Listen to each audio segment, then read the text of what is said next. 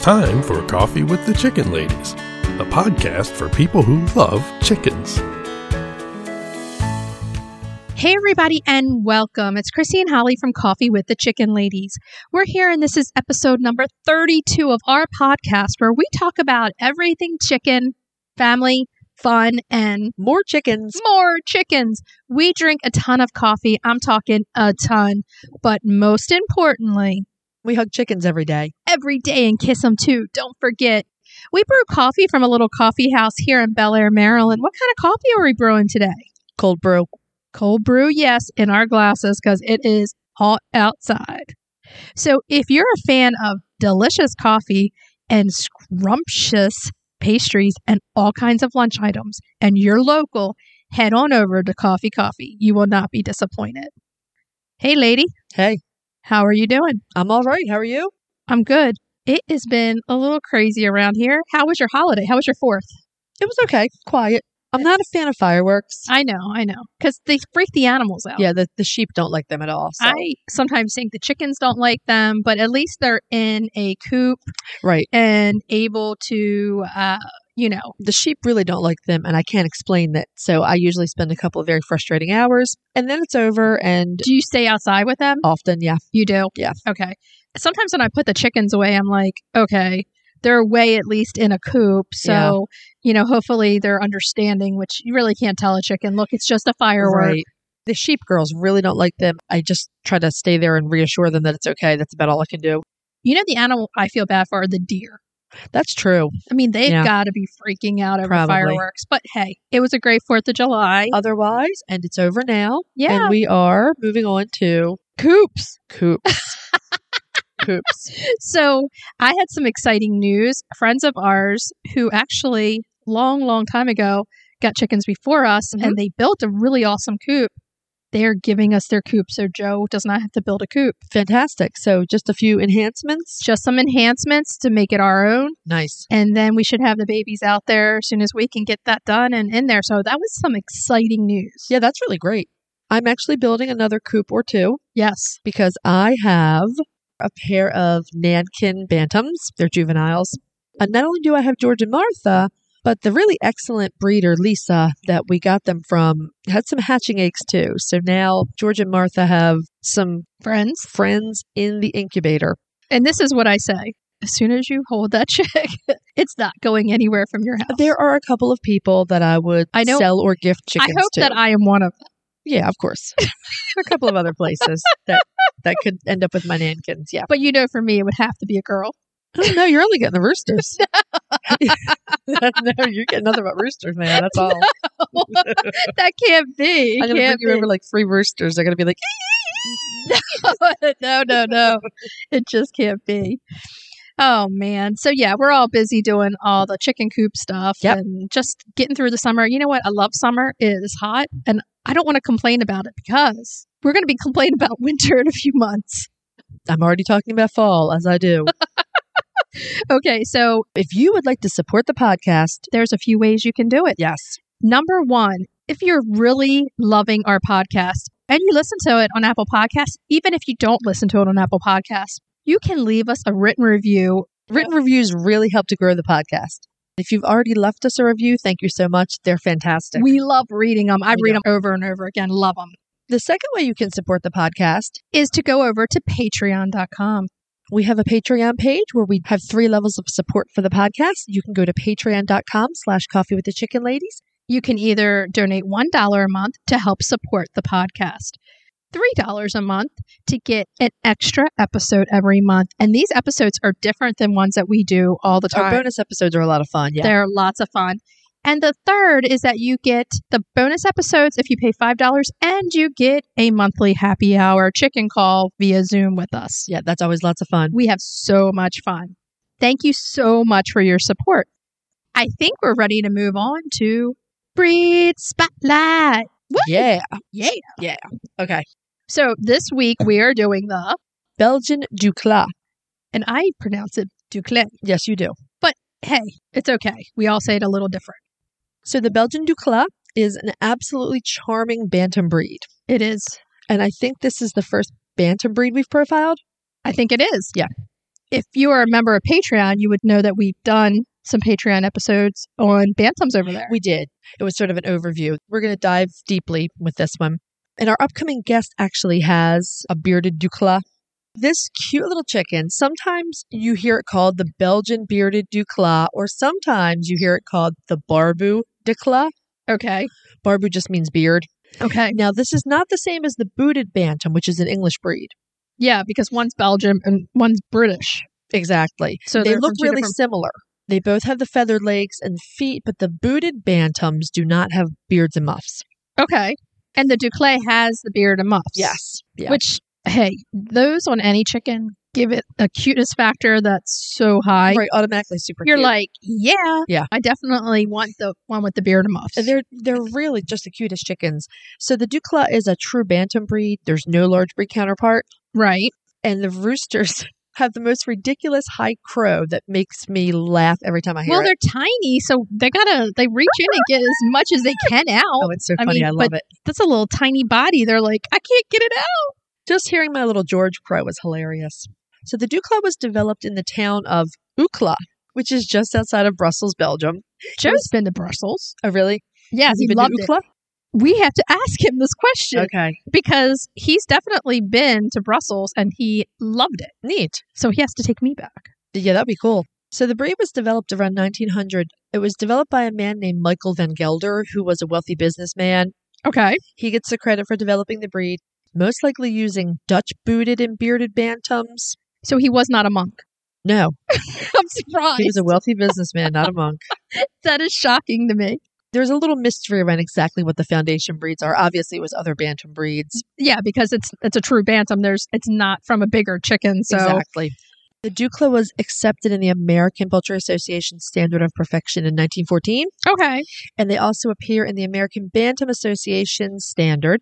And they're popular in shows. Yes, they are. I mean, I think Bantam should have their own chicken shows. Who wouldn't have their... Well, they do. If you show them with the American Bantam Association, it is Bantams only. Can you imagine walking into this chicken show? Yes, I can. And all these tiny, 1 to 2 pound chickens. Yes, I love The it. cuteness factor would be through the roof. It really would. We would not leave without chickens. Oh my God. The little ones are so cute. You know you're going to end up with some nankins. I do want Bantams of some sort. I know. So I can hook you up. yeah, I know where to go. The Duclas are small birds, obviously, Obviously. bearded, muffed, feathered legs and feet, and they have what are called vulture hocks that you see on certain breeds, usually older breeds. Vulture hawks. These are large, stiff feathers that come out from the thigh area. Oh. And it adds to the overall feathery leg look. It adds to the, I'm small but mighty. Yeah. The Sultan is another one, and they're a standard breed. The Sultan is another breed that has the vulture when you're that hocks. little, you got to have something for defense. So they have small straight combs, they have small wattles. The females have virtually no wattle, so tiny. Nice. You don't have to worry about frostbite. Exactly. Which would be Yeah. good. So you would say that they're a really cold-hardy chicken, except they're tiny. That's what I was going to say. If they're a small chicken, that's going to be hard for their little body to keep warm because they're not going to have the big feather load. I mean, they'll have feathers, but And so in a mid-Atlantic winter, the Bantams will be fine most of the time. But what will I have in my coop? cozy heater. That's right, to make sure they can get through. Yeah, I mean, you definitely have to make some provisions. The That's for sure. females weigh 22 ounces, and the cockerels are 26 ounces. I mean, they're tiny chickens. They are tiny, considering 16 ounces is a pound. Right. So they're under 2 pounds. They're under 2 pounds, yeah. The Ducla are known as very friendly, gentle chickens. Yeah. They're supposed to be bright, alert, and really just a pleasure to have around. And for cuteness factor, everyone should have a Bantam around. These chickens are ridiculous. They just are. I love Okay, them here's so the much. other thing. If you have Bantam breeds, you could have double the amount of chickens. Exactly. I mean, they're, instead of 6 pounds, they're 1 to 2 pounds. Right. Beyond cute. I mean, I keep saying cute, but how can you not say cute when you talk about Bantam? They're adorable. So the little Duclays come in several different colors. Yeah. The Millefleur is the most popular. I love that one. Yes. It's a general favorite. Yes. Then there's a pure white. There's a black. There's a mottled. Which would be my favorite. Mine too. They're so cute. There's also a golden neck and a self blue. Okay, does the golden neck actually have a gold neck? Yeah, it's pretty. Mm-hmm. Okay. And the self blue, obviously, it's a blue Ducla. These are all the APA recognized colors. There are actually some others floating around. So the Ducla lay small cream colored eggs. Nice. probably around 100 a year, so maybe 2+ per week during the laying season. It's not great. It's not tons. No, I mean, I think that you, like we said, they're really popular showbirds. I think you keep this chicken for the cuteness factor and the companionship. Exactly. I think eggs are just extra, and this chicken is definitely like a companion chicken. And if you don't need a ton of eggs, if you just have an extra few kind of there, you know. because I don't think any of us are really hurting for eggs. No, we're not. Yeah. That's for sure. So I think this would make a great addition to anybody's flock, but I think you have to be careful when you have bantams and you add them into a flock of larger chickens. My bantams are not even going in with my large fowl. Yeah. I mean, I don't think it's worth the risks. That's just my opinion. If I got bantams, they would have to go in with my little girl flock, but that flock is so laid back. Right. Very gentle. That I don't think there would be a problem. Would I ever put a bantam in with the big girls? Heck no. Yeah, that coop is a free-for-all. I wouldn't put I wouldn't put a bantam in there either. Never, ever. A lot of the true bantams, and the Duclay are no exception, they do go broody and they do make very good mothers. Obviously, they're not going to be sitting on, 10 Orpington eggs. That would be not good. No.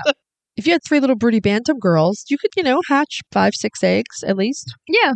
They are a great addition, like you're doing. You're making your own broody run. Yes. And coop. Yes. And then we're making another run for grow outs. Yeah. So you're definitely doing it the right way. I'm trying to go into this with my eyes open. One, I'm doing hobby breeding to help conserve a very rare breed that I've been fascinated with for a long time. And that's very important to me. But I also am realistic. I don't have the space, time, or the desire to put 100 birds on the ground every spring.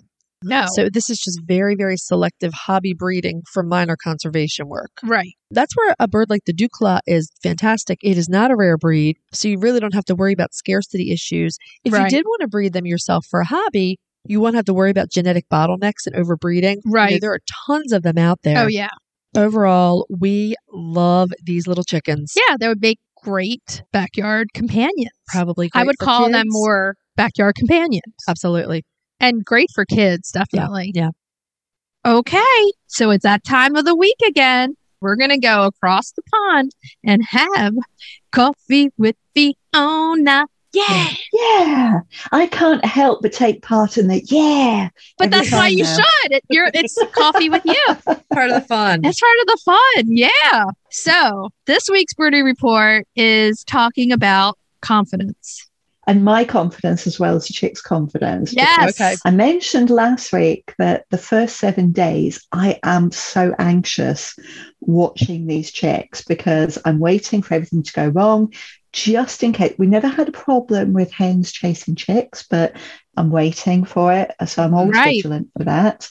I'm also worried about, are they going to get themselves caught under somewhere or locked into somewhere or being somewhere that they're not supposed to be. So I'm always looking for and listening for chicks doing that high-pitched cheep, cheep, cheep noise. So the first 7 days are really horrendous for me, but we're now beyond that. We're at the 10 to 14 days point at the moment, and they've become so much more confident. Now, this is a whole other ball game now because they're at this point where for the first few days, they've got to be with the brood hen. Right. They're like little satellites around Earth. They're now big planets around the sun. Yes. And they're roaming. I was going to say, are all the chicks from the different broods mixing up together now? Like, hey, are you in my kindergarten class? Do you know, it's quite funny because Cinnamon is 3 years old and Frankie is 2 years old. Their chicks are intermingling. And they're spending a lot of time together. But the two youngsters, Rowan and Hazel, because they're a lot younger, the younger hens are keeping their chicks away from the rest of the flock, so they're not mingling as much. Having said that, last night, Hazel suddenly had 7 chicks, which sent me into a bit of a panic because she should have had 8. Now, Hugh said, we searched everywhere. We couldn't find it. And Hugh said, look, it's going to be in one of the coops with one of the other hens. But don't pick them up because you're just going to disturb them all. So, we'll just sort it out tomorrow morning. Next morning, Hazel suddenly had 8 chicks again. So that chick was away with Rowan or with Frankie or with Cinnamon. Now, the interesting thing is during the day, Frankie and Cinnamon's chicks do intermingle. But if Frankie's chick goes to Hazel or to Rowan, they will basically push it away. Oh, wow. Okay. And if one of Rowan's comes to Cinnamon, she knows it's not one of hers and will push it away. It's kind of like young moms. The first time mom doesn't really realize, like, look, the mom network is your friend. They're like, oh, I can do this all, whatever. By the time the second kid comes, you're like, can you help me? Like, yeah. But I was really shocked that the broody hens during the day will push the chicks away if it's not theirs.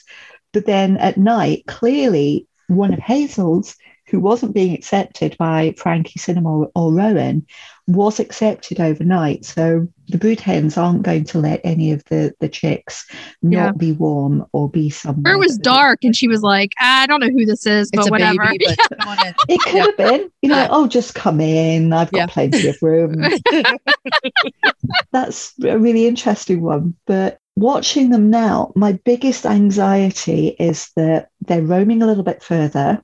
If I'm sat having a cup of coffee watching them, there's always one about 30 yards away from the brood hen who's sat having a break. Mum's wandered off, and all of a sudden, after looking at a piece of grass intently, or an ant, or a beetle, it will suddenly realise I'm on my own. And there's this crazy cheeping, which of course puts me on high alert. But it's okay because 10 seconds later, they're running to the right hen. Yeah. Okay. But yeah, my anxiety levels are still a little bit high, but they're still better than they were in the first. That's good. That's good. But they're growing. Everybody's eating well. Everybody's doing well. And it's the road to get them to the grow out pullet stage, basically. They've got the first wing feathers. Yeah. Oh, experimenting with getting a little bit cute. Not much, because clearly the wings aren't big enough to actually have little bodies, but they're trying. That's so cute. So as subsequent hens hatch more chicks, do you find there's a big divide between the older and younger chicks, or do they start to mingle after a while?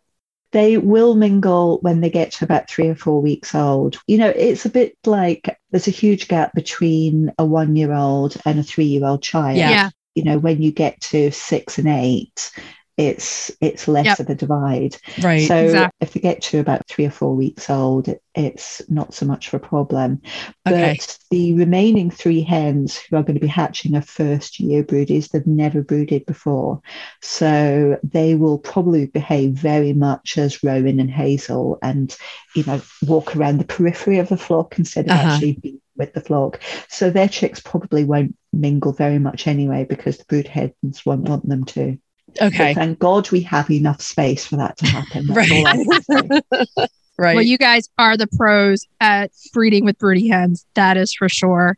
So everyone should go and check out your videos, both English Country Life and the Floof Lady on Instagram, because these videos are so fun. And there will be an episode on English Country Life to accompany this. So if you want to see the little chicks playing with their wings, tune into YouTube and watch the video.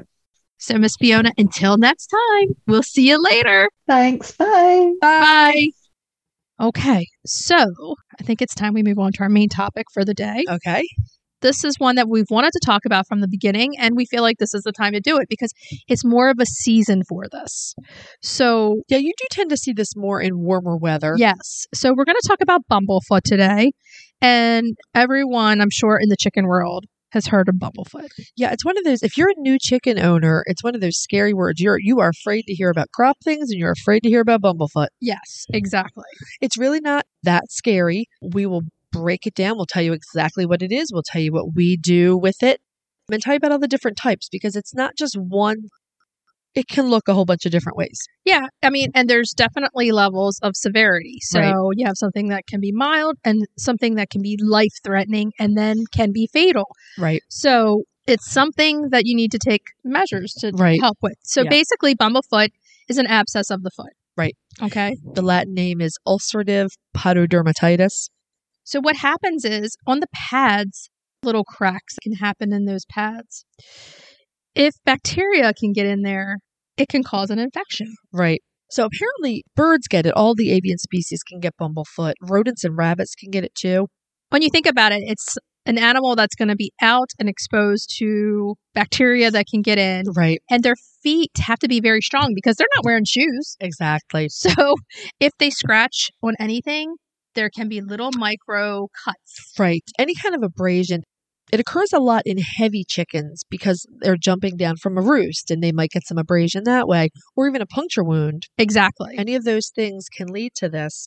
Splintery roosts can be a cause of this as well. Yeah, because they're sitting there and then they might get a little splinter and then they walk on the floor of the run in which they poop. I was going to say, let's face it, chickens are not walking in the cleanest places. No. Yeah. And then what happens is bacteria gets in there. So some of the classic bumblefoot presents as a black scab. This is the most classic on the bottom of the foot. Right. So if your chicken is starting to limp and be lame on one foot or both, number one thing to do is to pick up the chicken and look at the bottom of the foot. Exactly. I have found over the years that they may or may not be limping. If you do see a limping chicken, you're absolutely right. Pick it up and look at it. Yes.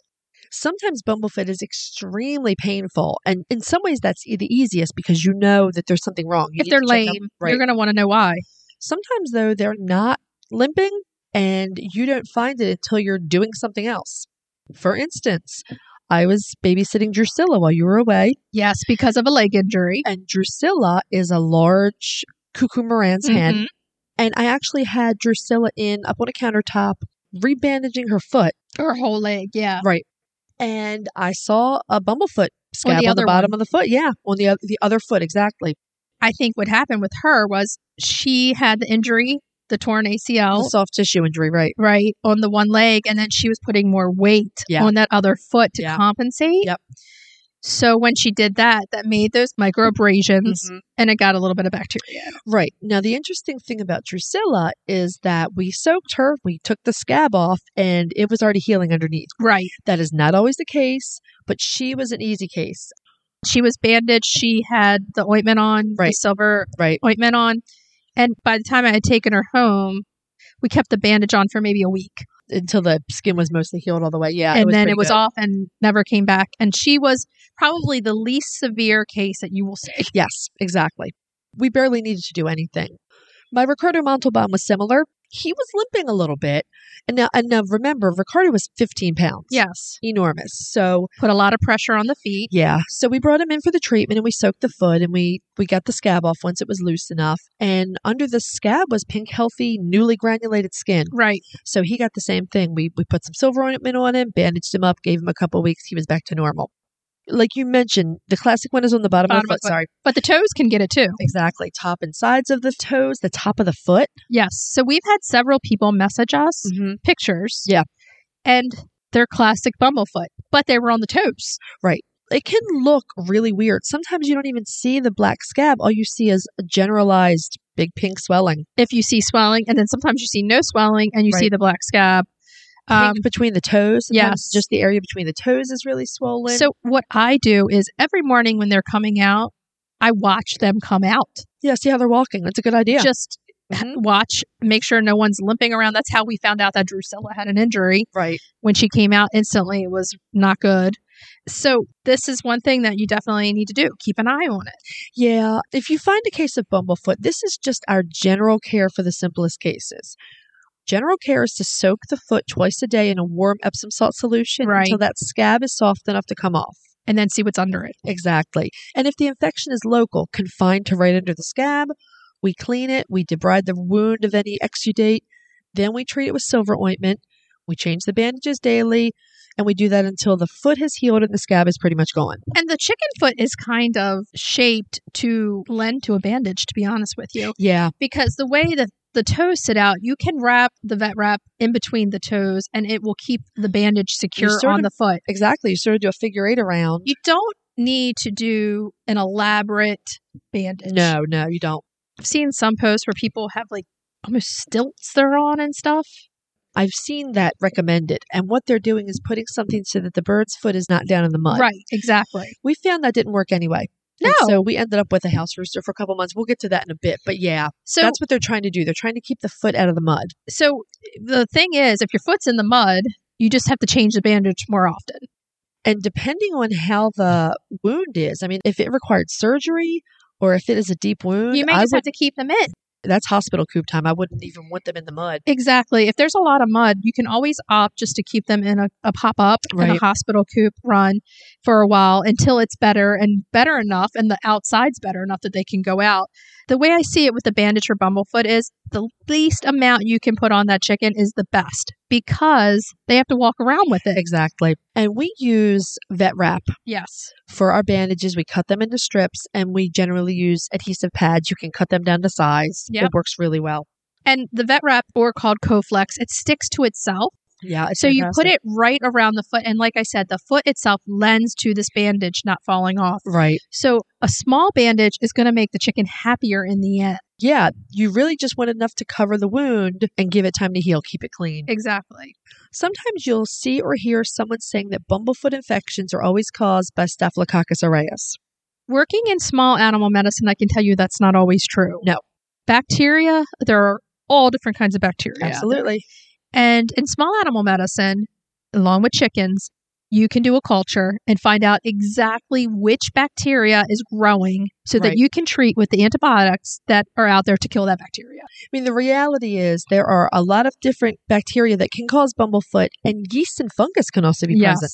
So a culture is the way to go a lot of times. Absolutely. So Casper, my Swedish flower hen rooster, developed bumblefoot, and I have to say it was a horrendous case of bumblefoot. So And it we'll took go from us- Drew to Casper. Yeah, they're really the extremes.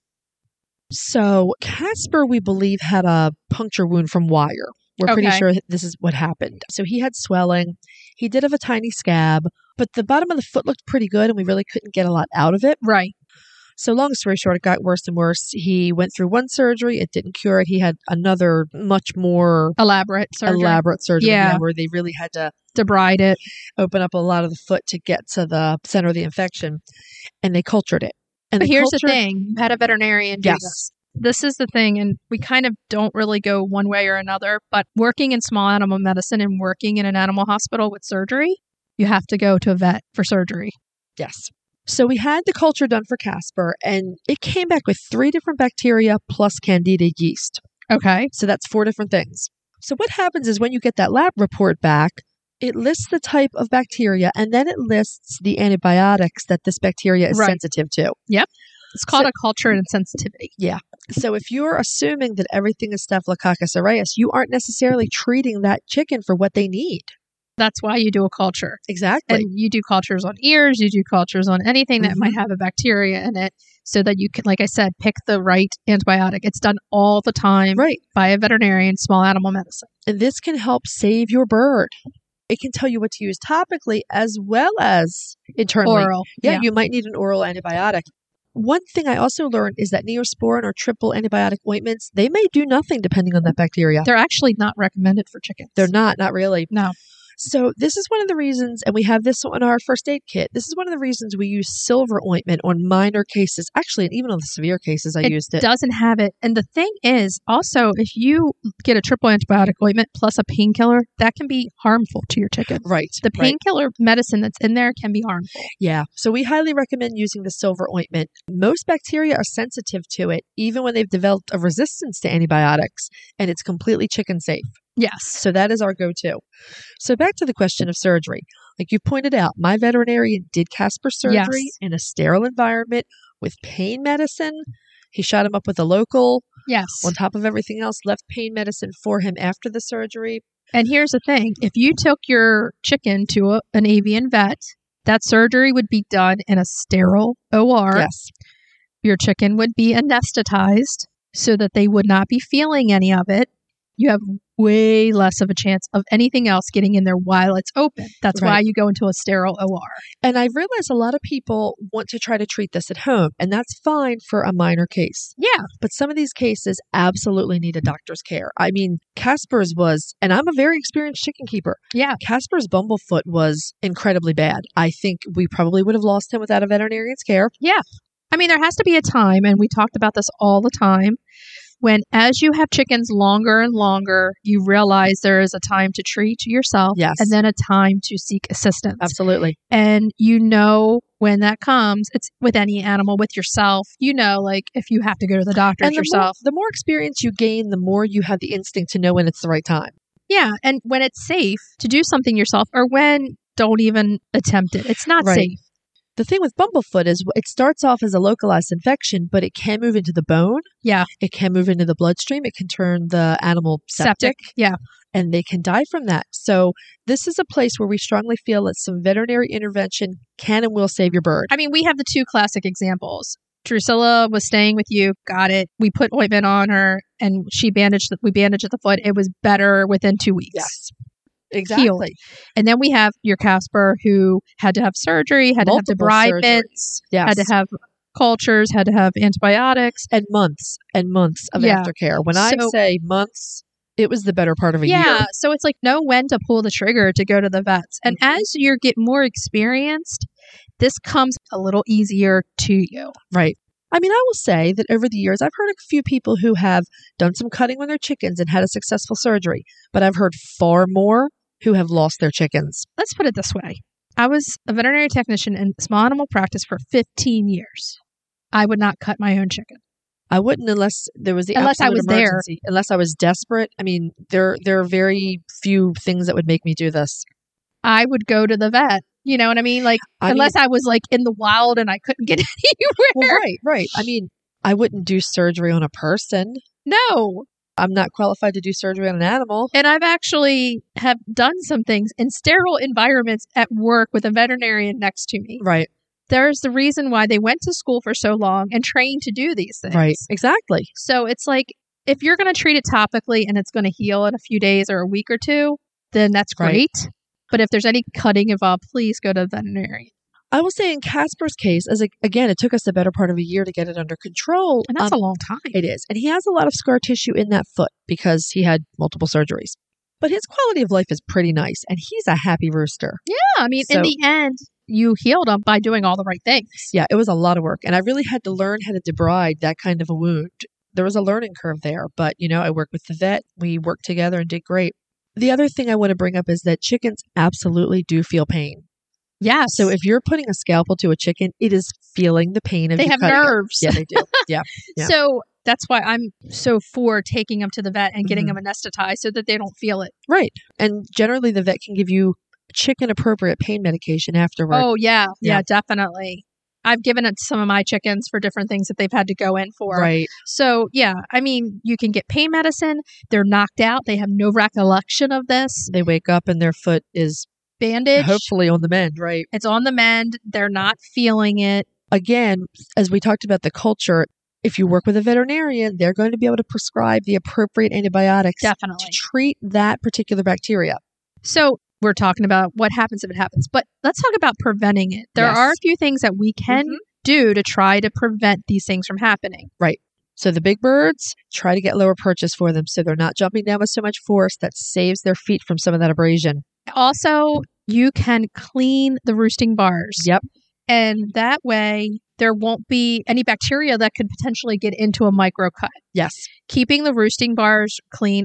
We talk about, I use a vinegar solution. Yeah, that works really well. Just plain vinegar with some cinnamon sticks and some orange peels in it for a week or two. And then I just let it sit for a few weeks on the counter. And then I put it in my spray bottle. Works great. Clean off the roosting bars. I just bought some orange essential oil to put in my vinegar. Yeah.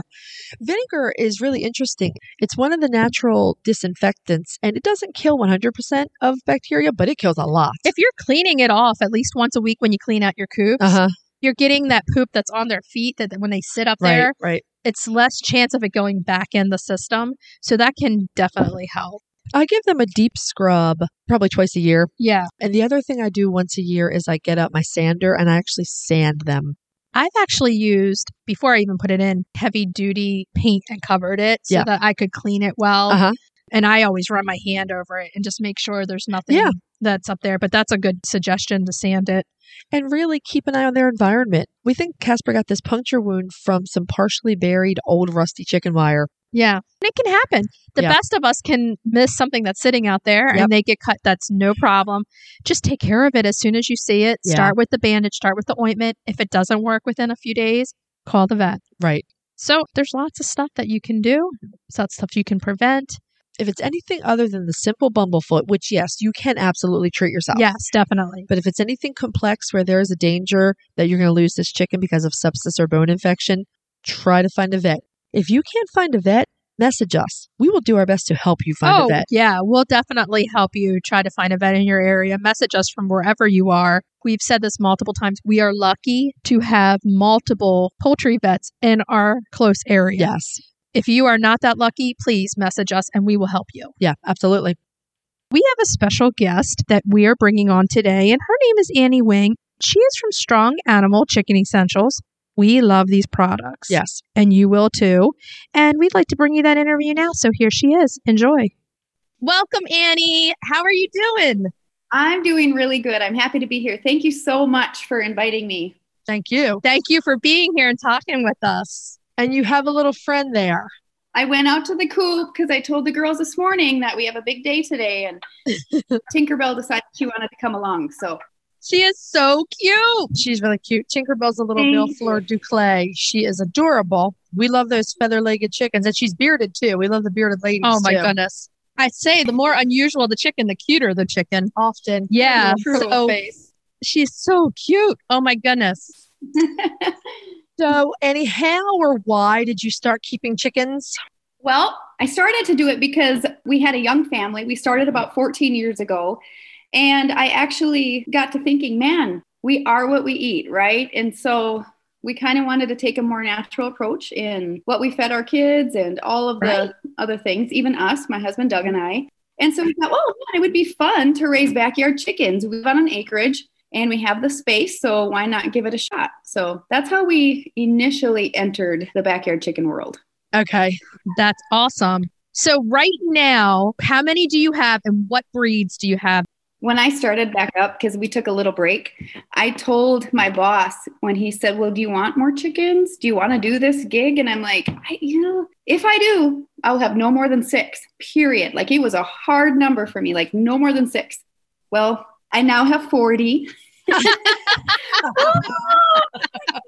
It's like an addiction, isn't it? You guys know. I started with 4 and now I'm up to 19. And I was like, yeah, we're not getting any more than 4. 19 chickens later. Yeah. I have no comment. Well, how many do you have? I currently have 22 right now, but there are additions. So tell us about the breeds you have. Well, I actually went out to the coop this morning and took notes because I have so many different breeds and color variations that I was like, I need to go write this down because I know they're going to ask me this. I have Barred Rocks, Jersey Giants, Buff Brahma Bantams. Oh. I have Easter Eggers. I have one Barnevelder, 2 Calico Princess. I have Polish chickens. I have 1 Black Copper Fawn, Silkies, Cream Leg Bar, Lavender Orpingtons, a Prairie Bluebell, French Wheaten Marron, and then, of course, Tinkerbell, my Millefleur Duclay. I have Olive Eggers, Brahmas, and 2 Mystic Onyxes. Those are some new ones I got this year. How fast did this grow, this family of chickens? I stuck up about 2.5 years ago. And in 2.5 years. Wow. So I started with 10. I know. But here's my thought, you guys. If I was going to do my job really well, I needed to teach people how to integrate their flocks, when you raise babies and all of those things, because there's really important steps in doing that. And then also I was really kind of after egg color variation. I didn't really care about that when I first started back up. I was just like, just get me some nice chickens. I just want the nice ones that you can sit and cuddle and hold, Yes. Yeah. Then I started seeing all these incredible pictures on Instagram of egg colors. And I'm like, well, why didn't I do that? So yeah, here we are. Yeah. So the egg colors are really, really nice. We're kind of heritage breed girls, though, and we love a lot of your breeds just because they're sweet and cuddly chickens. Yeah, definitely. And my chickens, all of them except for 3, love to be held and cuddled. So clearly I spend a lot of time out in the coop. Yeah. Oh, yeah. We great. all do. My husband always says, you're out in the coop more than you're in the house. I'm like, well, they need us. So out of all of those breeds, do you have one favorite? I don't know if I have a favorite breed. I don't know if I could pick one, but my favorite chicken is Happy. She's the reason that I have 40 chickens. I blame her because she is so wonderful. Even as a little chick, I would go out to the barn and she'd jump up on the brooder ledge before I had it covered. Right. And she'd just sit right next to me. And I'm like, oh my gosh, you make me so happy. And that's why her name's Happy. Yeah, that's great. Barred Rocks are a great chicken. I have 3 of them and they're just very curious and want to be right at your feet and want to be right there with what you're doing all the time. They're an awesome breed. And those eggs, they're beautiful color, like a little more pinky than brown. Really, really pretty. So what's your favorite thing about keeping chickens? Definitely just the time out in the coop with them. It's therapeutic for me. It's relaxing. I love to just watch them. I feel like an old Sunday driver. Yeah. I just love to see their personalities. You know, everybody seems so shocked when they hear that chickens have personalities. They are. It's hilarious. It is. We call it chicken TV, and I call it my Zen time just to go out because they're always moving. They're always doing something. They're not asking anything from us. They're just doing their own thing, and you can just relax and watch them. For sure. It sounds like you have an amazing flock, but we're going to switch gears a little bit, and we're going to ask you to tell us about the business. Relco actually started 50 years ago, and Strong Animals is a branch of Relco. So, and under the Strong Animals, there are other branches, and one of them is the Chicken Essentials. So a few years back, the backyard chicken industry is just like exploded. Yes. Especially in the last couple of years. So, man, you throw in a pandemic and everybody thinks they want to live off the land. So that's been an incredible yet hard thing to go through. So that's kind of where the Strong Animals Chicken Essentials came from, is actually all the way back 50 years ago. My grandpa started Relco, my grandma and grandpa. That's amazing. So a lot of people don't know that. I don't say that a lot on the social media platform. I've had people ask me, how can you believe so much in these products? And I actually had my first sick chicken 3 weeks ago. And man, you guys, she is back to her normal self and just fine. So it's not, for me, it's not just fancy. These products actually work. So there's also a big, strong movement right now within essential oils and herbs and using them for preventative measures to help keep them healthy. The big companies that do other, like oregano, is they use more as an antibiotic and different things like that. But your treats, what I was impressed with the treats, same with you, is it's packed full of everything that is good for them in a treat form. So I grow marigolds just for our flock to feed them. So yes, me too. Yeah. And the oyster shells, it's added into the treat and they're not even knowing that they're getting it and they love it. We're talking about the Strong Animals Golden Graze. The Golden treats, Graze is amazing. Which really are fantastic. There are grains, flax meal, oyster shell, marigold petals. It's really good stuff. I put some down and my hens took, 5 seconds to check it out and then head down. Yeah. That's always the test. Every single hen was head down. You guys can see my chickens devouring Golden Graze on Instagram. I thought they were going to jump me when I tried to leave to grab the bag. So the Golden Graze focuses on eggshell quality, the yolk, just the health of the egg. And the chickens think it's wonderful, as you know. Yes. So we have another treat called Happy Tract, and that actually focuses on the digestive system of the chicken. Nice. Oh. And what is in that treat? Multi-grains, and Happy Tract actually has prebiotics in it, cracked corn and sunflower seeds. It also is infused with cinnamon, thyme, and oregano essential oils. Nice. That's fantastic. We're going to have to get some of that. That looks awesome. Happy Tract. TRACT as a happy digestive tract. Yeah. Oh, yeah, definitely.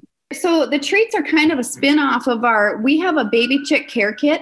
It's very affordable. And so when you bring your baby chicks home, you buy this little kit and you get chick elixir, which is just like chicken elixir. So it's just like a smaller bottle. And then you have a small box of Poop Recuperate, which we can talk about. It's probably the one product I never run out of. Okay. And then it has a product in there called First Peep, which has all of those good gut and immunity boosters in it. And it gets your baby chick eating and doing all the things it needs to do right away. So treats are kind of a spin-off of those. So you can use them as like a hand treat, or you can sprinkle it on their food or throw it on the ground as scratch, however you want to use them. Yeah. So, Your favorite product is? I've always said coop recuperate because I can go sit on the floor of my coop. All right, I put a bag down, so I don't sit in poop. I walk out smelling like eucalyptus and lemongrass instead of chicken poop. Yeah. It smells really good. It's changed how I've spent time with my chickens for sure. But what it does is it just helps reduce the odor, the moisture, the ammonia smell, and it lengthens the life of your bedding. Makes incredible compost after that. So a couple weeks ago, I had my first sick chicken, and I've never had a sick chicken with these products. And I think what happened is they were out free ranging in the yard because we had to move the coop because, with 40 chickens, I had to have a bigger setup. Surprise, surprise. Right. So I think what happened for a couple of days, they weren't penned in or in their run. And so they just free range. So I'm not sure. It was one of my little silkies. Her name was Nugget. It's my husband's chicken, actually. I went out and I saw her up against the wall in the coop. And I'm like, oh, Nugget, what's the matter? And she was just kind of puffed up. And I went over to pick her up. And I thought, oh, my goodness. She was so bloated. And I thought, oh, no. She egg bound. But she wasn't. I watched her poop. I separated her, all the things. Well, man, maybe it's water belly and, all this stuff. And it was a weekend, so I didn't call our staff veterinarian or nutritionist. Of course, I just tried to figure it out on my own because I have access to, I'm not a professional, you guys, I'm just going to throw that out, but I have access to top shelf professionals.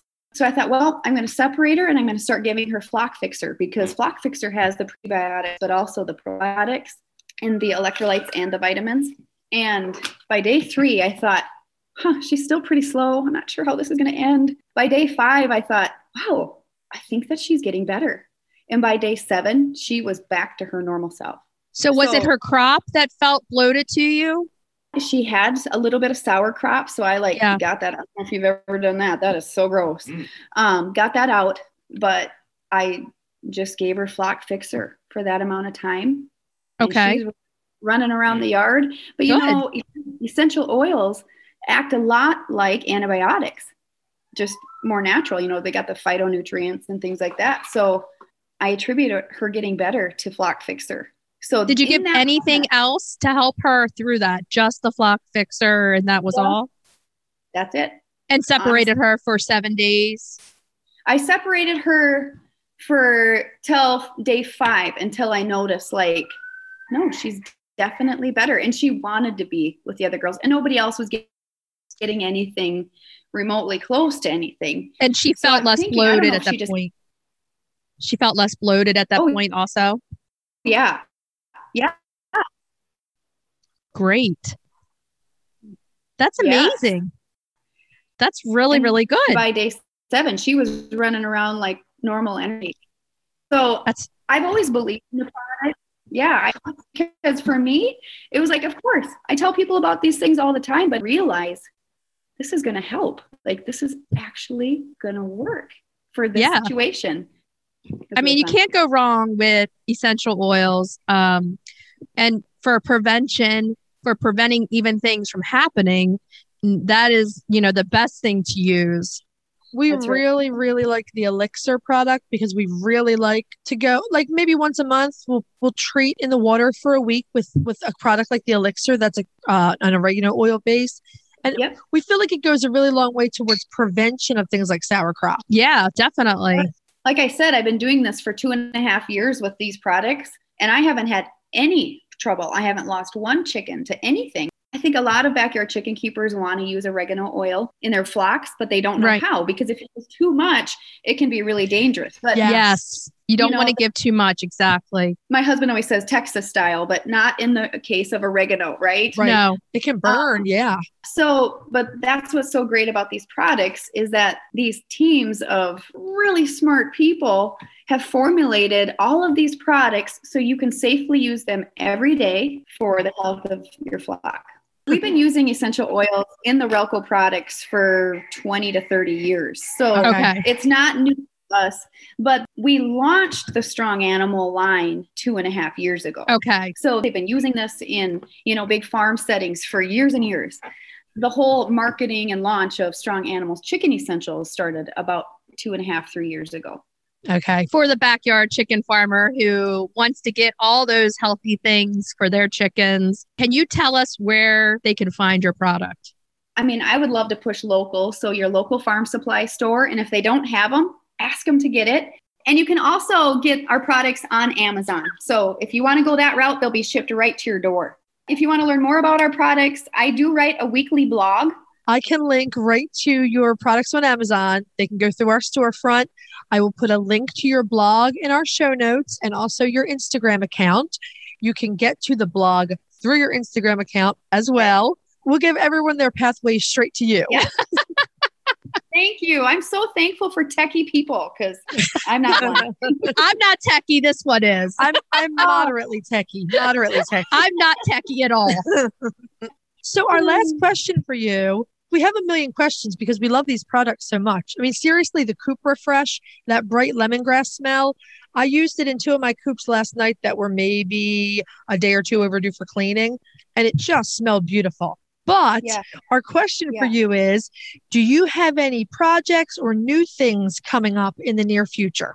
Yes, we do. And I'm so excited about it. I can't say too much about it, but what I'll give you is that it's like Neosporin for chicken owies. Oh, nice. Yeah. Something along those lines. That sounds fantastic. It's going to be really, really, really good. So we're excited. Okay. So we talked to Annie about her chickens and about her amazing essential oil products. Now it's time to talk to Annie about some... We're going to crack some eggs. Cracking the eggs. Woohoo! So, Annie, I was scouting your blog and I discovered that you also develop recipes and we asked you to bring one along. So tell us what recipe we're sharing today. Well, this is my disclaimer. I am not a good cook. Okay. So all of the recipes I put on my blog are for moms or people like me who don't love to cook, but they're just so easy and they're so good. So we're going to talk about Annie's Ultimate Egg Burger. Yeah. Nice. Yes, it's so good. And what a perfect recipe for, kicking off summer is because everybody's grilling in the backyard. So you take a hamburger patty, you grill it, I fry up eggs, and then I top the burger patty with cheese, a fried egg, and then I put a layer of peanut butter on there. Don't forget the peanut butter. It's so important. You have to try it. So I have lunch with my grandma, so one of the founders of Ralco, every Thursday. And we go to this little small joint in the town that she lives, and we have this burger every Thursday. Try the burger because it is so, so good. You know what we like about your recipe is we always talk about recipes that you can make your own and take this recipe and kind of make it your own. You can use any kind of hamburger patty. So I don't eat beef, but I eat turkey patties. Holly Ann is vegetarian, so she can do the Impossible Burger and just make it your own, however you want to do it. It sounds fantastic. We're definitely going to try it. Sounds really, really good and versatile for everybody with any kind of dietary need. That's right. Because if you're on keto or something, just skip the bun. That's what I do half the time. I think the peanut butter sounds amazing. It sort of reminds me of like a burger with peanut sauce. Yeah. You've ever had or that? Anything Thai, like a little Thai. Exactly. Yeah. Peanut sauce with everything is fun. So do you like your fried eggs firm or do you like a runnier yolk? I like mine softer. I like it when it's all ooey gooey and messy. Yeah, I do too. I'm the opposite. That's how my grandma is. She wants it very firm and that's it. Definitely. Well, it has been such a treat. So fun talking to you, Annie, today. Oh, thank you so much. Our listeners have such a treat listening. And please, everybody, do yourselves a favor.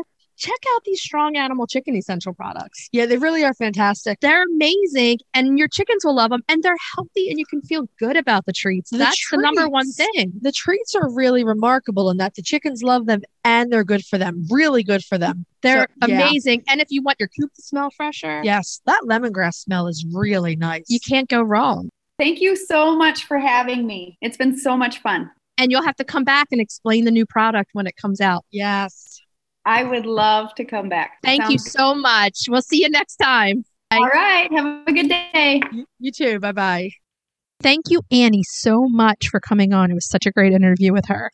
And thank you all the folks at Strong Animals Chicken Essentials.